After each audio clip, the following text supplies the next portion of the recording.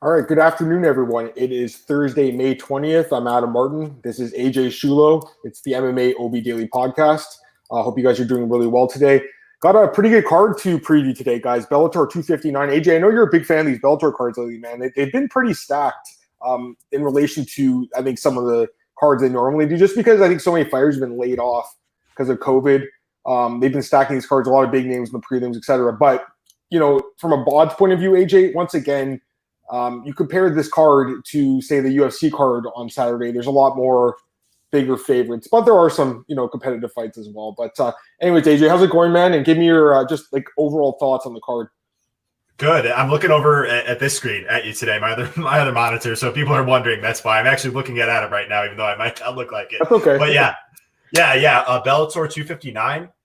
Dude, we got this card, and then we got two great cards in June. So this is going to close us off for Bellator in the month of May. Rematch Cyborg versus Smith, and then we also got a rematch in the co-main, Caldwell versus Higo. The results are very clear the first time, but we could talk a little bit about maybe why I think the rematch with the Caldwell fight could go a little differently.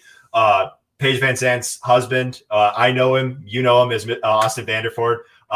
Great fighter. He's taking on Leon Edwards' brother, so I love that fight. And I also like Brett Johns versus Danny Sabatello. So, dude, we got like former UFC fighters. We got fighters affiliated with the UFC, former Contender Series guys. This card's got a little bit of everything, so I'm very much looking forward to it. Me too, man. Me too. So let's just get right into it, AJ. I mean, we'll start with the prelims as always. We'll work our way up. And like I said, there's some big names on these prelims, man. Brett Johns is on these prelims, guys. So there's some quality fights here. This first one, I mean, let's be honest. A lot of these fights on paper, AJ, do look like mismatches. But having said that, there have been some pretty crazy upsets lately. Like the last card, there was two underdogs that were plus 600 or better, I think, that won. The dude that knocked out Corrales, or I can't remember if he submitted him or knocked him out, but that guy, and there was another guy that was also a huge underdog that won. So who knows? I mean, maybe one of these big dogs will surprise. So let's pull the card up here. Because, again, a lot of these fighters are a little bit lesser known than UFC. We need a little bit of help with this one. So these guys, Alexander Shabili and Alfie Davis, kick off the card. And, yeah, I mean, the odds are hugely in Shabli's favor here, minus 465, and Davis plus 370. Does the dog have a chance in this one, AJ, or no? Of course he has a chance, but I mean, this is just another example of an awesome prelim, right? These guys are super experienced, and Shabli is a stud. Shabli, excuse me, great fighter, Russian fighter. Dude, I'm wondering why this fight isn't on the main card. Like this and the next fight we'll talk about, but like I guess I'm still happy though that they have this on the card. Think the favorite probably rolls. Of course, you said upsets do happen, but I tend to think that they're less likely to happen with these more proven fighters. And as you pointed out with his record, he's very experienced. Think he goes out there and does his thing. Yeah, I think that's fair. I mean, both guys, like you said, are very experienced. This guy's been in Bellator already, Alfie Davis. But the Russian guy, man, I mean, he's got some good wins. Adrian Martins, that's a good win, right? That's a guy who knocked out Islam Makhachev, so that's a good win. He hasn't fought in 2 years, though, AJ. Does that give you any pause, the layoff? Oh, for sure. I think activity is always important. I don't think it's end-all, be-all in a matchup, but, it is definitely something I factor into my handicapping process. How about you? Yep. It does, but I think especially when the fights are kind of like mismatches, not as much. You know what I mean? But if the fight's super close, you need edges, then like something like a layoff is going to be an edge. You know what I mean? But in a fight like this, AJ, I don't know, man. Like this one, I'm pretty sure the fair rolls, but yeah, I just don't love betting on these massive unproven guys in Bellator. Honestly, guys, like I mean, it's you're laying almost 5-1 on this dude, but you should roll. So, what's up, Adam and AJ? You guys rock. Thanks, man. Tim Troyano, what's going on, Tim? Glad that you're in the chat, buddy. Yeah, so I think we'll both go with the favorite in this one, guys. Next one, yeah, this fight I'm actually looking forward to hearing your thoughts on, AJ. We got two guys that, quite frankly, could be in the UFC right now. Brett Johns was in the UFC. He left Bellator because he said he was offered a better contract, so you can't blame the guy. And then Danny Sabatello had a really big lopsided win on Contender Series. Dana White passed because it was like a decision. He only really like signing guys that finish their fights. So he got passed on, but I mean, he's got good wrestling. So, man, AJ, two guys that are very good grappling games. And right now we got the odds. Brett Johns, he's a solid favorite, minus 240, but nothing crazy. And Danny Sabatello plus 200. So getting some respect. Line's gone down a little bit. Give me your thoughts on this one, man. Yeah, honestly, I think it's a good test for both guys, but I think this is a pretty good test for Johns, to be honest with you. I mean, I think people might be looking at this matchup and going like, oh, this is Johns all day. Like, you know, he's beaten good UFC fighters. He's the more proven fighter. He should go out here and smoke this guy. Stylistically, though, it's not an easy matchup for him, though. Sabatello comes from an NCAA Division I wrestling background. And this isn't me being biased, you know, because he's from like the same town as me. Like, he's actually like a legit good wrestler, like from Purdue, like a national champion qualifier, 3-time.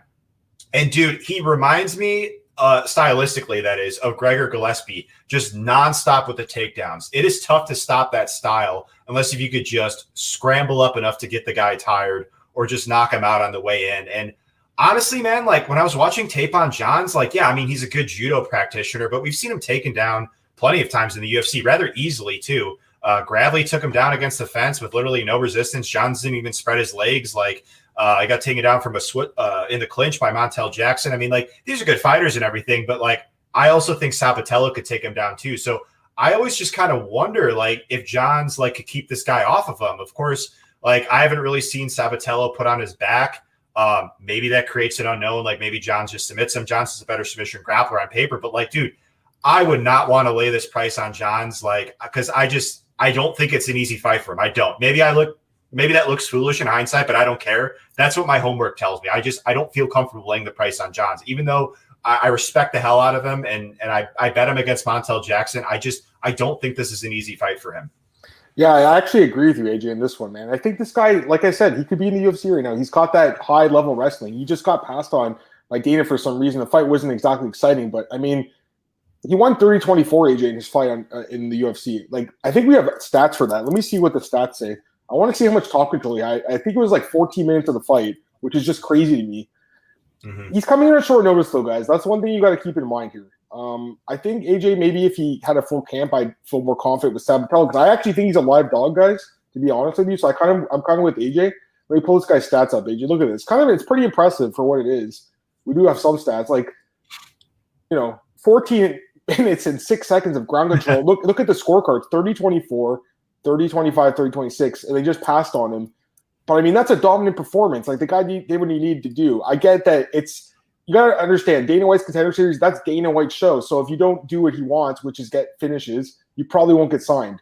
But I think that this guy should have been in the UFC probably, AJ. And I feel like he's a live dog here, man. But because of the short notice, I still kind of got to go with Brett Johns, just a slight lean. It's just a slight lean, though. I think the people that started betting on Sabatello early at those big odds were in the right, I think, AJ. The odds opened at minus 360 and plus 285. That line was way too high, So anyone who got that plus 285, I think that's a decent line on a guy that is a live dog. But again, the short notice, AJ. If he had a full camp, I'd feel more confident, but it is what it is. I'll pick Brett Johns to win a decision, but I think it's going to be a really tough fight for him, guys. I really do. The Sabatello guy's not a bomb by any means. All right, let's go to the women's fight here. Leah McCourt and Janae Harding. And McCourt missed weight today, AJ. I think she came in at like 149 or something. Like, she was 149.5, I believe, way overweight for this fight. Right now, the odds for this one it's basically a pick'em. It's a pick'em fight. So give me your thoughts on this one, AJ. You got McCourt against Harding, two young women here. What do you think? I slightly favor McCourt. I just think she's a bit more talented. But as we can see here, she's only 5 fights into her career. I mean, I'm really happy that she gets opportunities. Wasn't there like there was supposed to be a headliner not too long ago? Maybe it was her previous fight and it got scrapped, and rather it was her and her opponent that got the headlining opportunity. So yeah. I mean, she's an easy fighter to root for. It's not even like a bias. I think she's a better fighter here. Harding is definitely a stiff test for her. But I would like to see McCourt win here. Maybe we could see her in the UFC one day. She's getting built up, I think, the right way. And so is Harding. I'm not starting to say this is a setup fight or anything like that, but I do think that McCourt probably goes out here and gets her hand raised and probably a grappling-based decision. Man, the weight miss really bothers me, though, guys. I got to be honest with you. Like, that's a big weight miss. She wasn't even close. She took all her clothes off. They were like, make sure the curtain doesn't fall. We don't want people to see her naked. I was watching the clip today on their Twitter. They posted it, right? So she looked like she struggled, man. And Harding's a pretty young fighter, improving. So I don't know. I personally don't have any interest in betting on this fight. I guess I would lean towards McCourt too, AJ, just because she is a little bit more proven, I think. But man, guys, I mean, this fight, you can literally flip a coin, I think, and think of a lean here. The only thing I will say is, in a fight like this that's that close, it's a perfect example of what I just said. The layoff from a court, 1.5 year layoff. So maybe in a close fight, that could give an edge to Hardy, who just fought a few months ago. Maybe. Midnight Blues, this show is underrated. People missing out. I agree, man. We have a damn good show here, guys. We bring the knowledge here. Yeah. Oh, yeah. All right, let's go to the next one here. Davion Franklin is Tyler King. Let's take a look at these guys here. Odds for this one, AJ. Davion Franklin, a -950 favorite, and Tyler King +625. This is what I'm talking about, guys. I watch Bellator. I enjoy Bellator. I'm just saying, like, I prefer UFC style matchmaking where the lines are like pick'ems. Like, this is obviously a setup fight, and this dude should smash this guy. Here's the thing about this guy. This is concerning to me because he's been knocked out in 5 straight fights in MMA, which is very concerning that they would even allow this fight to happen against a guy who, again, is a -950 favorite in Franklin. So, I mean, AJ, I don't think there's much to say about this fight. This dude's probably going to knock the guy in the first round. Any thoughts on this one? Yeah, pretty much. But, like, I mean, the thing is, like, I noticed that the community does is, like, especially with undefeated fighters, they, like, look at the record with no losses and they go, oh, they haven't lost yet, therefore they can't lose. But, like, you got to acknowledge, like, they're like, he's only 2-0. Like, yeah, he's talented, he has upside, but, like, he's not a perfect fighter by any means, far from it. So I always, again, people could do whatever they want to do with their money, but for me, I do not ever want to play minus almost 1,000. You said at 2-0 guy. He's just so unproven. Like, I would rather lay that, not even that price. We talk about -500 is my limit. Anywhere near that high, I want a more proven guy in a good stylistic matchup. There's just simply better opportunities for me to put my money on than say this. But I think he probably rolls. No, I agree with everything you said. I'm just saying, like, this fight is a complete mismatch. This guy he's 40 years old. He's been knocked out in 5 straight MMA fights. This fight shouldn't have been made. This fight is a joke. This guy's going to knock him out. Maybe if you get under 1.5, I think that would be a way to go in for this fight. There is no odds for that yet, guys. This fight doesn't go the distance -350. I mean, I don't see this fight going the distance, AJ. So, I mean, if you're looking for a parlay piece, that would be something, guys. I would say this fight not going the distance, but it's up to you. All right, let's go to the next fight here, AJ. Pull it up here, fire it up. Aviv Gonzalez against Sean Felton in the lightweight division. And for the odds for this one, -485 for Aviv and Felton +385. Any thoughts on this one? I would just side with the favorite here. I just think that Gonzalez should probably win. But like we talked about, like we just seen rather, just last card, some of these guys, even some of the proven ones do lose. I don't ever want to look at a matchup and say a guy can't lose, but yeah, sure. The favorite probably goes out here and wins. I mean, what can I say? He's -500. I mean, it's just not a whole lot of analysis I could give. No matter what I say, people pretty much have their minds made up. It's essentially like confirmation bias. Yeah, I know for sure. And this guy should roll. And again, this is what I hate what Bellator does. They'll take one of their good prospects and find some random dude who hasn't fought in like 2 years. Like, this guy hasn't fought since September 2019. He's coming off a draw, and he's actually 1-2-1 over his last 4 fights. Are you kidding me? Come on. So, yeah, I mean, we'll see, because if Aviv's only won in the first round, maybe he gets tired if the fight goes to the second. Maybe his cardio gets exploited. I'm just kidding. I don't think that's what's going to happen here. This guy should win in the first round. Again, AJ, another mismatch, I would say. All right, let's go to the next one here. Sumiko Inaba versus Christina Katsikis. All right, let's take a look at the odds for this one. -580 for Sumiko and Katsikis, +440. 1-0 versus 1-1 AJ at these crazy odds. Like, I don't understand how they can even set the odds this high. It's crazy. With one fight, this girl's over -500 AJ. So, give me your thoughts on this one, man. Yeah, so again, the favorite here probably wins, but for people that aren't aware, the reason why I don't want to bet a price on a 1-0 fighter like this is because there's just not enough data to know if these odds are even right or wrong. I'm not going to just blind a bet on the underdog just thinking, well, maybe they're wrong, because like they could be right, but there's no way for me to confirm that they're not right, if that makes sense. So whenever I'm handicapping fights, I want data. I want as much data as possible. Again, interviews, stats, that stuff's great. But fight footage is very, very important. When you only have one fight on a fighter, there is just only so much you could take away. And it didn't even go past the first round, as we're seeing here. So, again, sit back and enjoy it. That's what I'm going to do.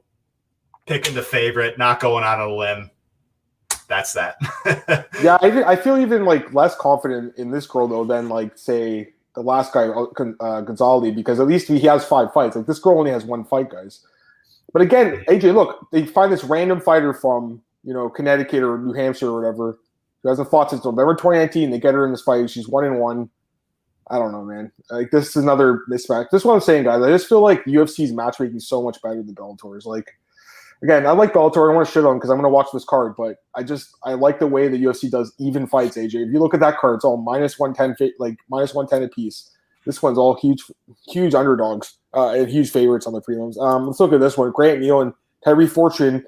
Both guys 5-0. So I guess this one, this is a fair fight. I would say a little bit more. This one, AJ. This is a quality fight here, AJ. 2 light heavyweight prospects. Give me your thoughts on this one, man. We got Neal, like I said, as a slight favorite here. Well, a pretty decent favorite, I guess. But I would say that Fortune, definitely live dog. What do you think? Well, am I reading that right? It says Fortune has no losses. He lost to Timothy Johnson. This is his brother, man, Tyree. That's Tyrell. Oh, is it really? Yeah, bro. Oh, I'm so sorry. AJ. It's okay. Past my gauge. It's okay. No worries. Yeah, this is his brother, Tyree. So they're both undefeated. Okay. Yeah. I see. Okay. Yeah. Grant, he probably wins, but like heavyweight fight, anything can happen, sort of logic, big one punch. And we saw something like this not too long ago with like PFL, man. It's just like yeah. That's a good point. These big favorites, these guys, even if they got a clear path to victory, if they can't get the fight to the ground, it just gives the other guy a bigger chance to land that big KO shot and then the fight. And then it's just like, if I got a minus 500 favorite on a heavyweight, even if he does have that grappling and wrestling upside, it's just still got to be kind of unfortunate, should he not even look to go there. So I think Neal wins, but not going to bet it or anything. So I just looked at Neal's odds historically, and the other 2 fights he had that had odds, he was minus 1,000 or better in both those fights. So he's a big favorite again. I think that's kind of what they're basing it on. And Fortune's never actually had odds placed on his fights, but he is 5-0 and he's 2-0 in Bellator. But again, AJ hasn't fought in like 2 years. It seems like they're bringing him here to lose. This Neal guy should win. Everything I've seen and heard from this guy, like, people are saying this guy could be a contender, guys. So he should go in there and roll. But again, you're taking a risk here a little bit because Fortune is undefeated too. You never know, and he does have some power. And he's a big dude. Look, he's got the height and reach too in this fight, guys. So I don't know. Neal probably should win, but we'll see. All right, Saad Awad and Nate Andrews. This fight's kind of interesting. We got odds for this one, and right now, Nate Andrews a big favorite here, AJ, minus 350. Saad Awad plus 290. Give me your thoughts on this fight. Yeah, I think Andrews is a big favorite. Partly, of course he should win and all, but like, Awad is just at the end of his career. I mean, we just, there was 2 fights last UFC card where it's just like, if you're regressing, you're regressing. It's just, it's just an unfortunate trend to be on. And Awad, just revisiting some of his older fights, like obviously he's on the losing streak, but he got finished by Daly, finished by Yamakauchi, who, that's a bit of a concern because Yamakauchi, decent fighter, but not particularly a dangerous finisher. And, he's getting finished more frequently now. I can't trust Awad at this stage. I think Andrews probably rolls. I think he's a more talented fighter with more upside. And like you're pulling up here, like, yeah, sure, he lost to Chris Wade, but Chris Wade's really talented in PFL and just a completely different style matchup. And he beat Rashid Magomedov, who's former UFC fighter, very talented. Yeah. So he's certainly capable, is what I'm trying to say. I don't know about this one. I think that, I've watched Awad fight for the last 10 years in Bellator. Like, this guy, this is the kind of fight he does win. He does win fights occasionally, and I don't think Nate Andrews is that great a fight. He's also 37 years old as well. They're both 37. This guy, you're talking about upside, AJ, an old man like this, I'm sorry, guys, I don't think he has too much upside. I agree that he's probably a better grappler, and, that'll probably help him win a decision here, but I think Awad's a live dog here, guys, honestly. Even despite the losing streak, this guy does have power, and he does have a little bit of wrestling at times. So I think he could go in there and get the upset, to be honest with you. I think it's dog or pass, AJ. I would not lay minus 350 on Nate Andrews. You kidding me? No way. He was only good value against Rashid because he was a huge underdog. He's not a good value here as a big favorite. I'm going to look at his odds historically, too. I always like to look at that. It's always a good thing to look at how people, like, perceive the fighter than the next fight after they win. You know what I mean, AJ? It's always good to see what the difference was. For this one, can't even find it on here. Oh, here. Someone organized on best fight odds. Okay, so yeah, Andrews. Yeah, he was a huge underdog in against Rashid. He was plus 385. So again, there was value there, but again, at these huge odds, I wouldn't trust him personally. There's a funny comment here from Cameron. He says that he didn't realize it was his brother. Yeah, I think a lot of people are going to get confused on those guys. It's okay. The first time I ever saw, like, I saw the other guy's name, and I'm like, who's this? The same? It's the same guy, right? And then I realized it was his brother. So, yeah. All right, let's go to this fight here, AJ. Valerie Loureda against Hannah Guy, and this fight was elevated to the main card after Christian Edwards and Ben Parrish fell off the card. That was another huge favorite, AJ, in that fight. But this fight gets elevated right now. Another big favorite. I've been saying that whole day. Like I said, guys, I just like UFC matchmaking so much better when the fights are close and it's like you have to like really use your brain to like find an edge. You know what I mean? In these spots, like a fight like this, come on. I mean, it's pretty clear what Bellator wants to do, and it's going to work. Valerie Loureda is probably going to finish this girl in the first round. But what does it mean? What does it mean to finish Hannah Guy? You know what I mean, AJ? What does it mean? No one knows who she is. You know, she's 2-1. No one knows who she is. And Loureda, she's beating like look at the opposition 1-2, 0-1, 1-1. This girl's 2-1. Like, you know, she's talking about how she wants to be the biggest star in the sport. Well, fight some good competition. You know what I mean? Like, come on, can't they get her a better fight than this? AJ, this is a walk in the park for this girl. What do you think? Yeah, probably. Loureda trains in the better camp. She's an American top team fighter. Taekwondo background, that's her thing. For those of you that aren't familiar, you can actually see it right there on Tabology. But yeah, very trendy on Instagram. If you catch my drift, yeah. I mean, I think she's reasonably talented. I mean, but like you said, she's very green. Like to see her tested a bit more. She's young. She can get better. Not doubting her by any means, but you know, like the trend with this card is, yeah, they're big favorites. They should probably win, but I just don't want to touch it from a betting perspective. I would just rather put my money in spots where I have more conviction, where there's more data, and, you know, just enjoy the rest of the card. There's nothing wrong with enjoying. And I don't know if it's available by you, Adam. I'm sure it is, but just like live betting is always a choice too. You know, you see, you're watching the fight, you're paying attention. I know you take notes. I know you're a smart guy. If you see something that is an inefficiency in the market, live betting is always another option to explore. And I plan on doing that this weekend for the first time because there is inefficiencies in the market. And it's not as if, you know, you have to place all your bets pre-fight. Like, yeah, I mean, that's what most people do, and I'm still going to do it. But I'm just trying to entertain the idea that there's more options rather than just, you know, this is the end-all be-all. Just let's look at these odds and, you know, whatever happens throughout the fight. There's opportunity. So I'm actually not a big drinker during these fights, so it helps me stay more engaged, more focused.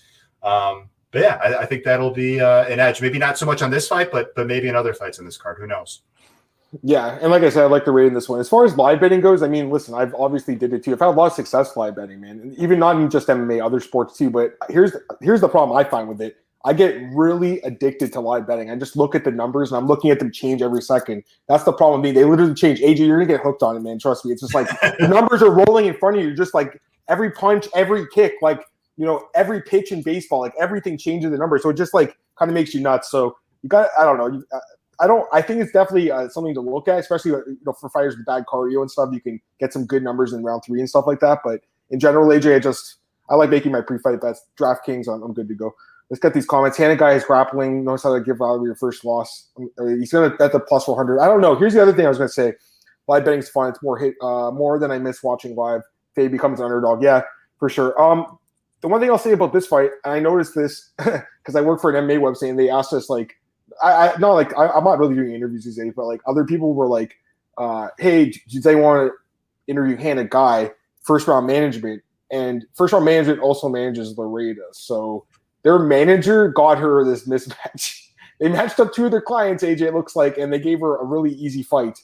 But they get this, they're probably like, okay, you're going to get in the UFC to this, or to Bellator. They're like, hey, you're going to get tried in Bellator, but you're fighting Loureda.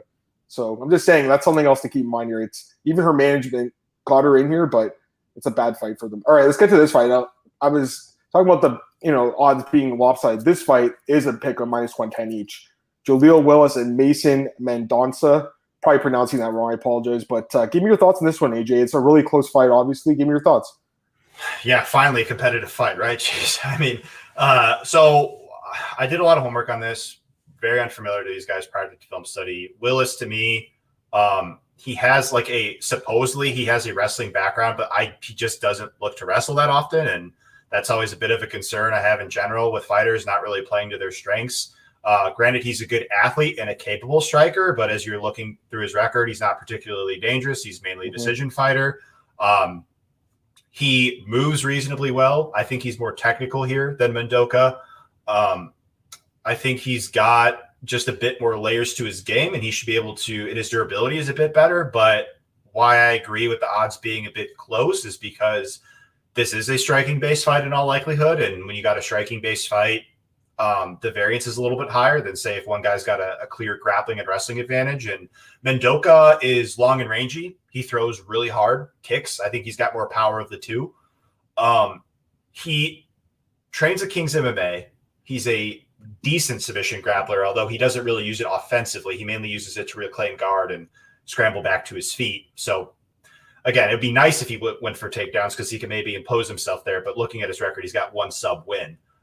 So can't count on him. And as you're seeing here, he's been knocked out a couple times. I don't think it'll be an issue here because Willis hasn't shown to be a big puncher. At least that's what his record suggests. But I wouldn't be shocked at all if this fight goes 3 and we just see a very competitive fight. I think Mendoka will be the party that is going to be walking forward more. Willis is comfortable being on his back foot, walking forward more, throwing harder, but Willis is going to be the guy evading and potentially landing the cleaner strike. So I'm going to be interested to see how the judges score that fight if it plays out, because we see that sort of dynamic play out. We see judges score it differently time and time again. I mean, they say octagon control is factored in, which I believe it is, but if the other fighter is just the other fighter that's on their back foot is just landing cleaner and better, it's tough to overlook that. So I am intrigued in this fight. I do think that this is a competitive fight. I agree with the odds being competitive. And I picked Willis, but like, it's not like I have any real sort of conviction on it. You know what I mean? So for sure. I think that's a good breakdown, AJ. I pretty much agree with everything you said. By the way, this guy look like Gregor Gillespie or is just me? Kind of looks like I thought the same thing. I was like, is this Gregor interviewing? It must be. It looks like him. I don't know why. Anyways. Yeah, you know what? It's obviously a competitive fight. Both guys are like, they were just, I think, on the cusp of getting UFC and they didn't get in. But they're in Bellator now, and this is a big opportunity for these guys, man. A win here puts them in good position, I think. In 170, they'll probably get a named opponent the next time out. I kind of lean a little bit towards Willis, to be honest with you, AJ, just a little bit, because I think they probably does have the grinding style to win the fight. But yeah, it's definitely a close one, guys, for sure. I mean, the odds are reflective of that. There's some comments going on here. I don't know what you guys are talking about. Oh, they're talking about Valerie and stuff. Pay-per-view Dizzle. What's going on, man? Valerie over destroyed Valentina. That's funny. Okay, let's go to the next couple of fights here. All right. The last couple of fights are, I think, really good too. This one, it's a quality fight. We got Fabian Edwards against Austin Vanderford. And the funniest thing was when this fight was announced, Austin Vanderford goes on his Instagram and he's like, Paige Van Zandt's husband versus Leon Edwards' brother. There, I fixed the headline for you guys. Like, I thought that was so funny. Like he's so like he knows that, hey, like, the reason people talk about he's because I'm married to Paige Van Zandt. And same with Fabian, his brother's obviously Leon, but he's a quality fighter. Both guys are. And again, Austin's a guy, AJ. He was on Contender Series. I don't really know why Dana White passed on him. He finished his fight. I don't really understand why they passed on him. It was kind of a weird pass, and he's looked great, I think, in Bellator since then. So maybe because he's a grappling-based fighter, I'm not really sure. Maybe it's because they were upset with Paige Van Zandt at that time. They just wanted to get her out of the UFC. I have no idea, guys. But to me, Dana White's did a good job, I think, signing some of the fighters, but he missed out on Vanderford, who I think is a quality guy for the middleweight division. I mean, we're always looking for prospects, and here's a guy that's undefeated, and they just passed on him. I don't get it. And then Edwards, quality fighter himself, man. Very quality. Just came off a loss for the first time, but he's had some nice wins. This was a really nice word. It's the flying knee here. There's also, I think he had an up kick or something. Didn't? Yeah, this one. He had an up kick knockout. So he's awesome.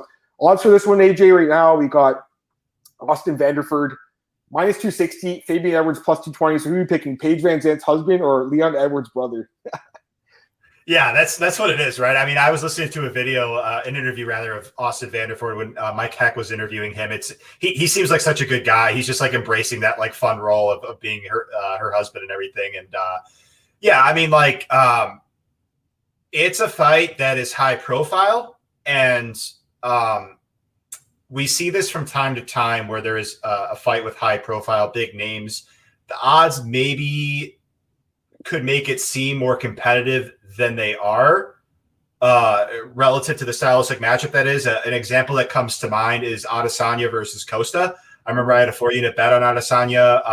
I got him at like minus 180, but I remember just like looking at the matchup and going like, well, Israel's got the reach on him. He's more technical. He's just a better striker everywhere pretty much.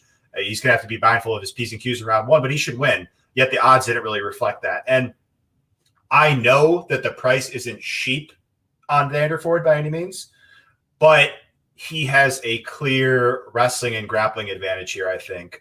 One big takeaway that I saw from Edwards on tape is he can be taken down rather easily and held down. I think he's getting better, but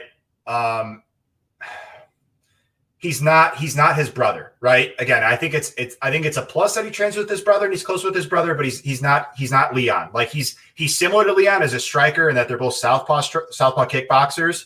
But like all he throws is like single shot strikes from the power side, like one-off kicks, one-off straight lefts.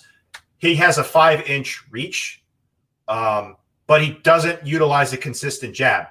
And Vanderford comes from a wrestling background, BJJ purple belt, competes in submission underground grappling bouts. I think Vanderford has shown me enough willingness to close distance, enough pressure. His boxing is actually very underrated combination-wise. He keeps his hands high. He's got a good low kick, too, which I think he could have success at. Fabian stands heavy on his lead leg. And, you know, a thing I like as a striker is Vanderford will circle to the non-power side, and all Edwards strikes mainly that he throws are from his power side. So not to say that Edwards won't land on him at all, but I think Vanderford will take away a lot of offense from Edwards, close the distance, get the takedown. I've seen Edwards taken down by guys who I think are inferior wrestlers and athletes relative to Vanderford. And on top, he's a good guard passer. He's not the most dangerous finisher, but what I like about Austin in top position is he is active with his ground and pound. So that in theory should mean the referee shouldn't stand him up if he's staying busy. And I think that's a key here. So in theory, Fabian could win standing, but I just don't know if he could keep, apologies for that. I just don't know if he could keep off of his back and keep the fight upright enough to win the fight 2 rounds. I think in theory he could win by knockout, but I think that's unlikely considering I don't think he's a big power puncher, and Vanderford hasn't been knocked out. So despite what, you know, the stakes are high at this fight, I just think this is a pretty good style matchup for the gentleman here. His actual nickname, Austin Vanderford. I think that's great breakdown. I agree with you. But, you know, like usually this would be the kind of guy I'm looking at, right? Because he's like a little bit younger. He's got the long reach. He's tall and stuff. But I just think stylistically, you know, it's such a good matchup for Austin. Like I wanted to like Fabian here as a dog, right? Because I'm looking at the odds and I'm like, man, he's a pretty big dog. He's a quality fighter who's coming off a loss. But then you just see the takedown defense, AJ, and Austin Vanderford, I just think is dominant with the wrestling. I think he takes him down. Question is, does he finish him or does he go to decision, right? I think Edwards is pretty tough. It probably does go to the distance, but it wouldn't surprise me if Vanderford did get a finish. I like him here, though, AJ. I mean, he's a pretty big favorite, but I do think he rolls here, guys. I like Austin Vanderford in the spot. All right, let's go to the co-main event. Darrion Caldwell, the Wolf, against Leandro Higo. This is the rematch. Caldwell won the first time by submission, and right now, odds for the rematch, minus 335 for the Wolf and plus 275 for Higo. And the odds of the first fight closed at minus 400 for Caldwell. It's basically very similar odds. So, AJ, do you think it's going to be a similar fight, or do you think it's going to be a little different? Give me your thoughts. I think it could be different, to be honest with you, man. Like whenever you see a clear result in a first fight, people will think it could conveniently happen again. Just like when Conor knocked out Dustin the first time in the first round, it seems so obvious he could do it again. But there's just always reason to believe that these fighters can make adjustments. It could happen. The same result could have happened there, but it's not a guarantee. When I look at this fight, like Caldwell's a better athlete, he's a better wrestler, he should be able to land takedowns. What I don't like about Caldwell is he's just so inactive while standing. He is just like so unwilling to engage. He will like stand all the way back, and then he'll throw like one kick at a time. And then what I do like about him is he closes distance very well. He'll shoot an explosive shot and set it up well, and he'll take the guy down with consistency. But again, that's just like all of his offense. Like his striking is just a means to an end, just to get the takedown. And in top position, he's not the most active with his ground and pound. And I don't think he's the most responsible submission grappler from top position. Like, just looking at his losses, he got submitted by Kyoji Horiguchi, which, again, it's not a bad loss losing to Kyoji, who's a stud, but it's how he lost. He took Kyoji down pretty much at will. And then in round 3, after he already had Kyoji on his back, Kyoji just reached for his neck, grabbed the guillotine, and just squeezed and got him to tap. Similar to the AJ McKee fight. Again, it's not bad losing to AJ McKee on paper. Far from it. But it's how he lost. He took AJ McKee down, and then AJ McKee got him in it's hard for me to describe even. Like he stuck his head on one side. AJ McKee just locked up his arms and his legs and was able to get like a guillotine neck crank-ish type tap. So he's the guy in top position. Therefore, in theory, he shouldn't be getting submitted unless if it's some kind of crucial mistake. He's a BJJ blue belt. He goes to BJJ black belt, trains with the Pitbull brothers. I think Higo could be a sub threat from guard here just based on the defense I've seen from Caldwell on top. I think Higo could win standing. He's more willing to engage. I think he's got more layers to his striking. But he just doesn't move his head at all, Higo. Like, he gets hit clean often. Like, not kidding. Like, that fight against Bunch, he was losing that fight up until he pulled guard for the guillotine. Like, 100% losing that fight. And so his record says one thing. You know, people might think, oh, he's got a decent record. He beat Bandejas. You know, he's fought some good guys. He's got holes in his game. Just with all due respect, he's got holes. So what I'm trying to get at here is I'm siding with Caldwell, but it's just at this line, I wouldn't do it. I know, again, it may seem easy and convenient to just look at the first fight and go like, oh, yeah, I think Caldwell could do it again. But it was just so weird. He just took Higo down. Higo gave up his neck, and then he just squeezed for the guillotine. That was the only time Higo's lost by sub. So long-winded, but what I'm trying to say is I can't trust Caldwell at this price. I can't, even though he's more proven and everything in the former champ. I'm not a big fan of his style, to be totally honest. There you go. Yeah, I mean, I think he wins the fight. Honestly, guys, like I like Caldwell probably a little bit more than AJ, I would say, just because I do think he's got that. Yeah. It's okay, AJ, no worries. I mean, like, listen, like, he's not the best fighter, but I just think this is a good matchup for him against Higo, who I think he can take down and control. But again, like you said, AJ, the price is pretty high, and this guy does have some subs. But I don't know. Caldwell's I don't know. We'll see. The one thing I'll say is he's moving back down to bantamweight. We should mention that. His last few fights were at featherweight. So that loss to McKee was at featherweight. Last time he was at bantamweight, he lost back-to-back fights to Horiguchi, right? So I think that was a featherweight. So that's something to keep in mind. Maybe it's a tough weight cut for him. You know, maybe it's hard for him to get to this weight. We'll see. He's 33 now. How old was he the first time he fought? He was 30. So it gets harder to cut weight the older you get. But he's a Sanford MMA guy, AJ. You know I love that, man. Not every time. But not every time, because every situation is different. I didn't like Chandler last week. He was Sanford. It doesn't, like, every fight's different. What are you going to say? I know you want to say something, make a point. Yeah, so one thing to point out for those in the chat that haven't watched the second Horiguchi fight, like, a lot of people live thought Caldwell won because he was taking Horiguchi down, but he lost in the scorecards because he just did nothing from top position. Horiguchi was doing more damage. That's why he won the fight the second time. Yeah. I had a bet on Horiguchi, and I thought I was going to lose it, but just, again, I'm not a big fan of his just style, but, like, to your point, he probably wins. So yeah. All right, let's get to the main event, the rematch between Cris Cyborg and Leslie Smith. I don't know who's asking for this rematch, but we're getting it. The odds are pretty crazy. Minus 1450 for Cris Cyborg, plus 950 Leslie Smith. They did fight 5 years ago in the UFC. It was a 140-pound catchweight fight, and Cyborg won in, like, the first minute via knockout. I'll say this. You know, when I saw the fight initially, I'm like, man, this fight's a joke. Like, are you kidding me? But I will say this. As much as I still think that's the case, we got to give Leslie Smith a little bit more credit than that, because if you look at who she's beaten recently, she has a win over Irene Aldana and Amanda Lemos. Those are both good wins, okay? Let's give her a little bit more respect. This is a woman who's been around for a long time. She has good wins on her resume. She's very tough. The one fight she got knocked out, and she didn't get knocked out. Her ear fell off against Jessica Eye. This fight she got knocked out, but this fight with Eye, her ear fell off. I mean, she's super tough. I just think at age 38, AJ, she's never been defensively sound.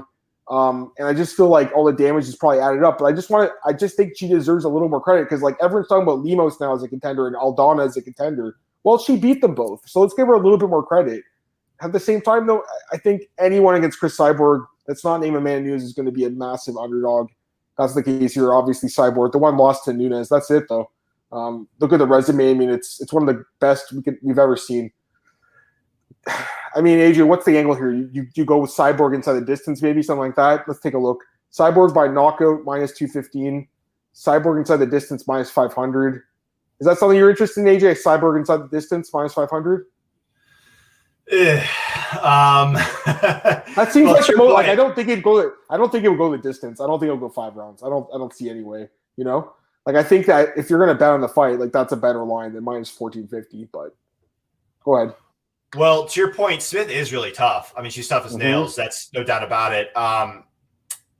But it's just when I watch film, like, and I don't really like to compare fighters to one another in general, just because I think it's just a lot of fighters just don't have similar styles. But like, I think Cyborg just has they both have very similar styles to one another, but Cyborg is just much better at it. She's just more athletic. She hits harder. She's more aggressive and technical and faster. Smith, to your point, just she doesn't move her head like at all. Nope. She's just so willing to take damage and it just seems like just such a poor matchup for her. I mean, even I wouldn't be surprised to see Cyborg even take this thing to the ground. One thing I noticed on tape is she has been more willing to wrestle in Bellator. She's always had a strong grounded game. BJ, she's been a black belt for years in Brazilian Jiu-Jitsu.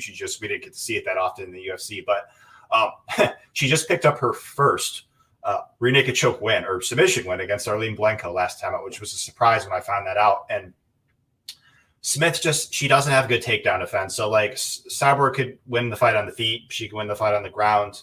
Well, Cyborg by submission is plus 500, guys. And she did win her last fight by submission. So maybe that's the way to go here, because those are crazy odds for a girl that's, I shouldn't say a girl, she's older than me, but a fighter that's minus 1450, and you're getting a prop on her that's realistic at plus 500. Maybe that's the way to go here, AJ. I still kind of feel like she's going to probably finish her with strikes, but you're right. I mean, she has been grappling more, and she has great grappling, by the way. Her grappling's so underrated, right, AJ? Like, when you really watch her fight, you just wonder, like, if she grappled with Amanda Nunes, maybe she would have won that fight. She was willing to stand bang and got caught, but I don't know. Smith, the way she wins her fights, as we know, is kind of by being very good at, volume and cardio. And that worked in some of her fights in the UFC. I don't think it's going to work in this one, AJ. But again, the odds are high. So you want to look at props, I think, for this one. And again, I think Cyborg by submission is realistic, guys. Plus 500. That'd be something to maybe take a small stab at. Look at the predictions for the fans. That's crazy, eh? 98-2. That'd be funny if Leslie Smith went there and knocked her out. But again, I don't play these huge trades. I don't have any interest in that. Anyways, AJ, overall, I mean, it's a pretty good card. There's some big names on it. It looks like there's a lot of mismatches. We'll probably see a few upsets, though. So, but I will say this, these Bellator cards have been really entertaining, especially during, like, COVID, especially here in, like, Ontario. You can't really do anything in the public right now. So it's just, like, nice to, like, have something to do on Friday nights because you can't go anywhere, really. So it's good. We've got a few minutes left here, AJ. We can quickly talk about UFC, but again, I did it with Marcel a few days ago, and I really encourage you guys to go back and watch the podcast. I don't want to go over it fully again, but I will, ask AJ like I asked him last week. And the week before, I asked you for a live dog, AJ. Give me a live dog in this card, AJ. UFC fight now. I'll pull the odds up. Give me a second here. Take a look at the odds for this card. I'm excited for this card, though. I will say that, man. I can't wait for this one. Should be a good card. Let's pull up the odds here, guys. Alrighty. Oops. That's not it. One sec, guys. Sorry. All right. Yeah, it should be a good card, AJ. I'm looking forward to this one, man. Let's see here. Yeah. All right. Here we go. So I wanted a live dog from you. Okay. Give me a live dog on this card. Well. Okay, so I'll give out somebody different because there's just a video released of me giving out a live dog in another podcast. Oh, okay, no worries. So, and this is risky, no doubt about it, but Jared Vanderaa at plus 150. Yeah. So one thing the public loves to do is they just love to write off fighters that just lost in their debut for whatever reason, like because that's all we saw. So like therefore people think like they can't win at the UFC level. But like Vanderaa, and I know you're a big stats guy in this regard, is 4 inches taller. He's got 6 inches of reach. Tafa's more dangerous. I thought his striking looked better than ever last time out, but Vandeera's got that, and then even I think he's got the better ground game. I know he got schooled by Spivak, but if there is some grappling here, I think it would more than likely come from Vanderaa. Black belt and BJJ, high school wrestling background, and we haven't seen it yet in the UFC, but I remember looking back on Tafa's regional footage and just his grappling is not good, man. I mean, granted, it could have improved in the meantime, but I've seen him mounted, reversed. I mean, you name it, he got exposed. So he's also more experienced as Vanderaa. So I think he is I'm going to go a little ballsy here than I did in the past because he's, plus 150 and said, maybe plus 100 is what I recommend the past couple times. So he would be a guy I would be looking at. What are your thoughts on that matchup? I think it's dog or pass probably, man. I don't really trust Tafa as a big favorite. He's not really a big favorite. He's minus 175. I just don't have interest in this fight from a betting point of view, from Tafa's point of view.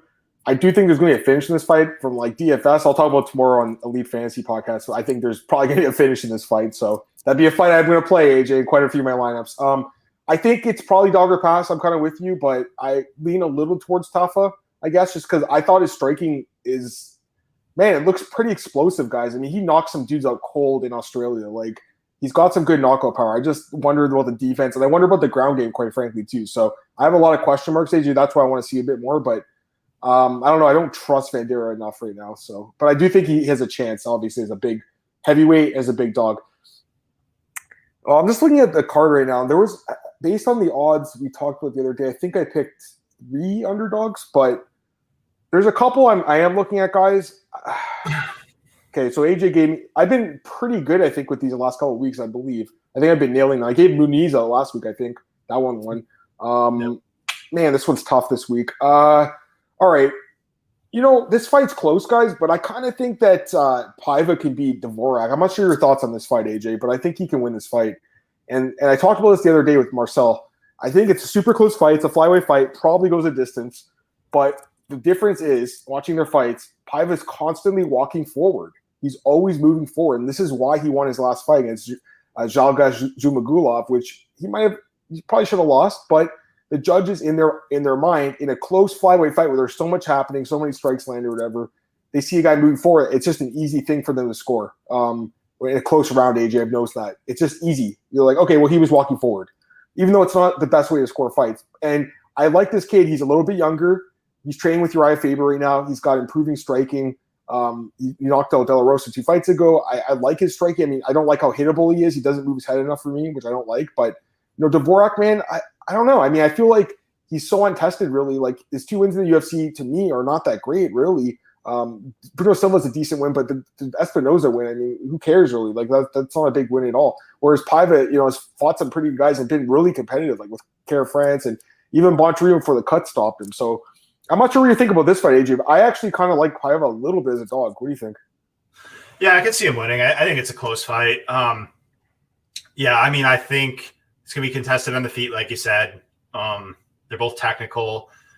And Dvorak, I'm not. So as somebody who bet Paiva against Zhumagulov, I had a pretty big bet on him. To your point, I was not sure if I won that fight. I thought he kind of underperformed. I thought he looked good against Kara France. I thought he looked pretty good against De La Rosa prior to the knockout. It was kind of close. But then against Zhumagulov, there was a couple times where he backed him up against the fence, and it looked like there was opportunities to land, and he just didn't let his hands go.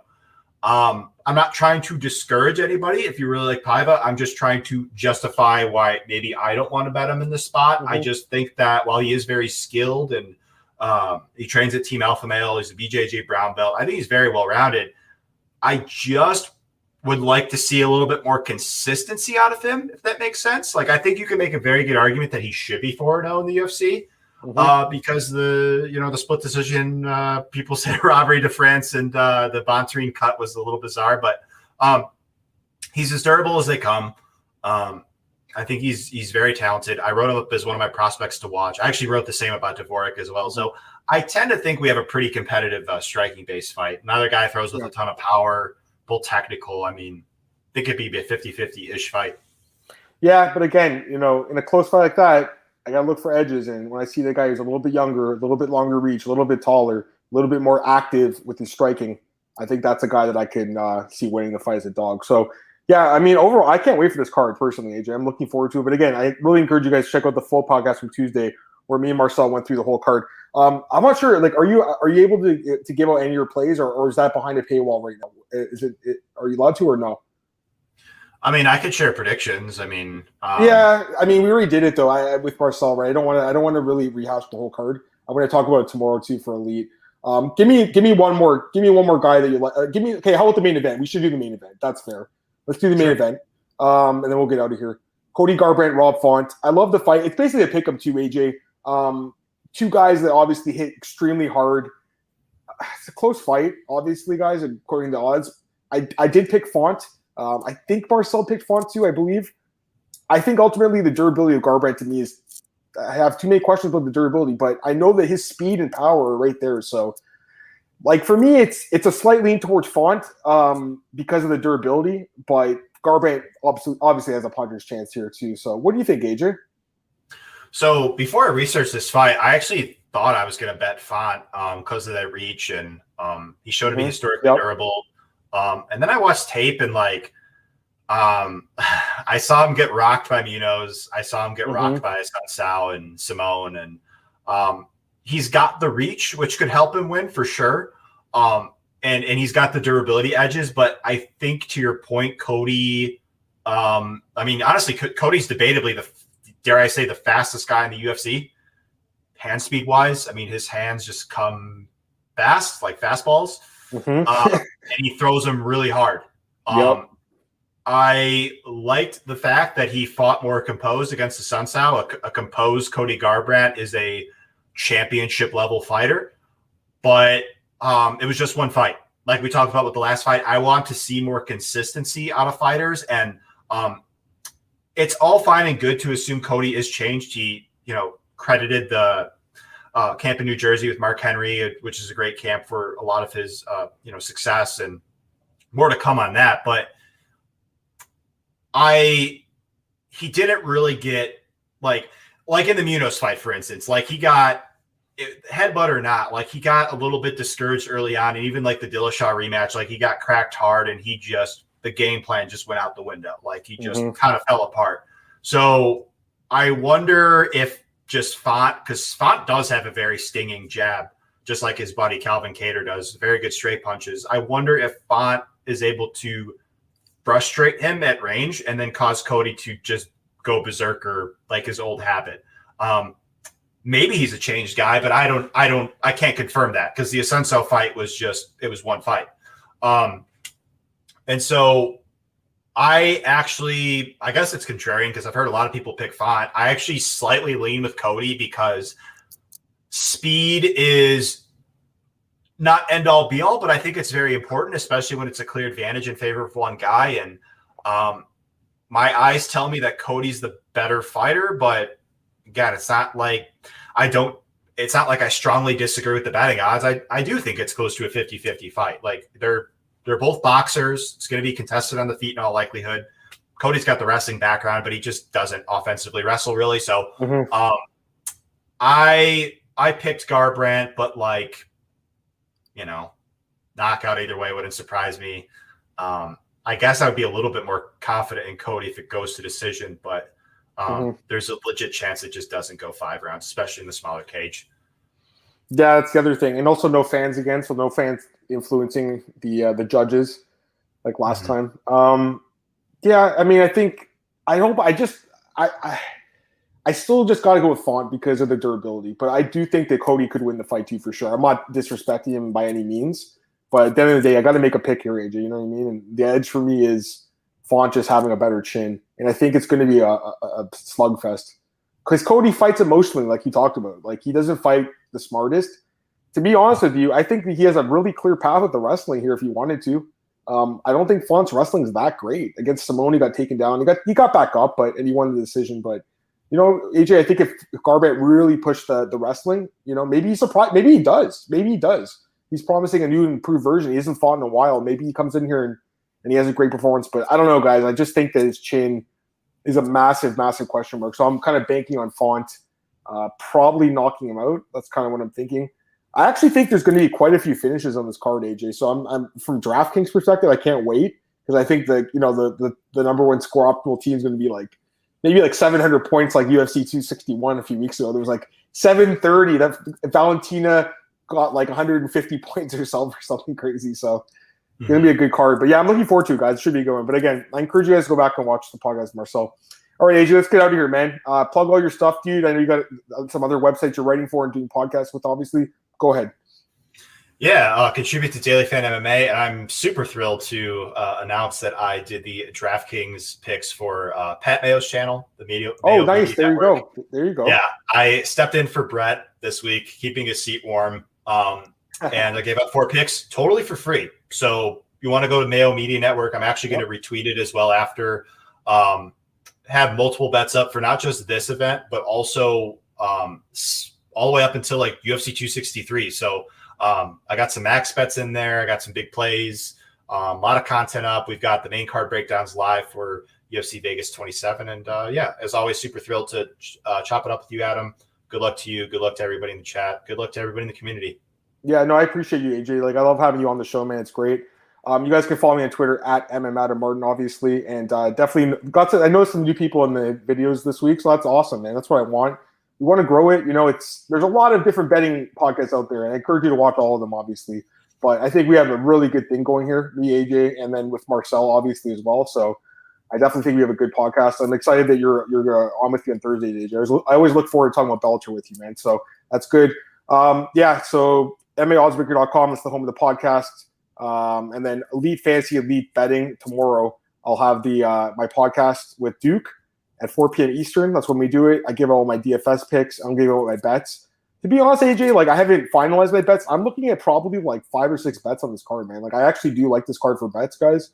A lot of really closely lined fights, which I prefer personally, and I do see some edges in some of those fights. So I'll have that up tomorrow. Elite Betting, Elite Fantasy. Again, that's behind a paywall, but I've had some people join, and man, they've been happy so far. My advice has been pretty damn good so far. So I'm excited about that, guys. I put the work in. So does AJ. So does Marcel. And I appreciate you guys joining us. So for me, for AJ, for Marcel, I'll be back on Monday, 4 p.m. Eastern. We'll recap UFC Vegas 22.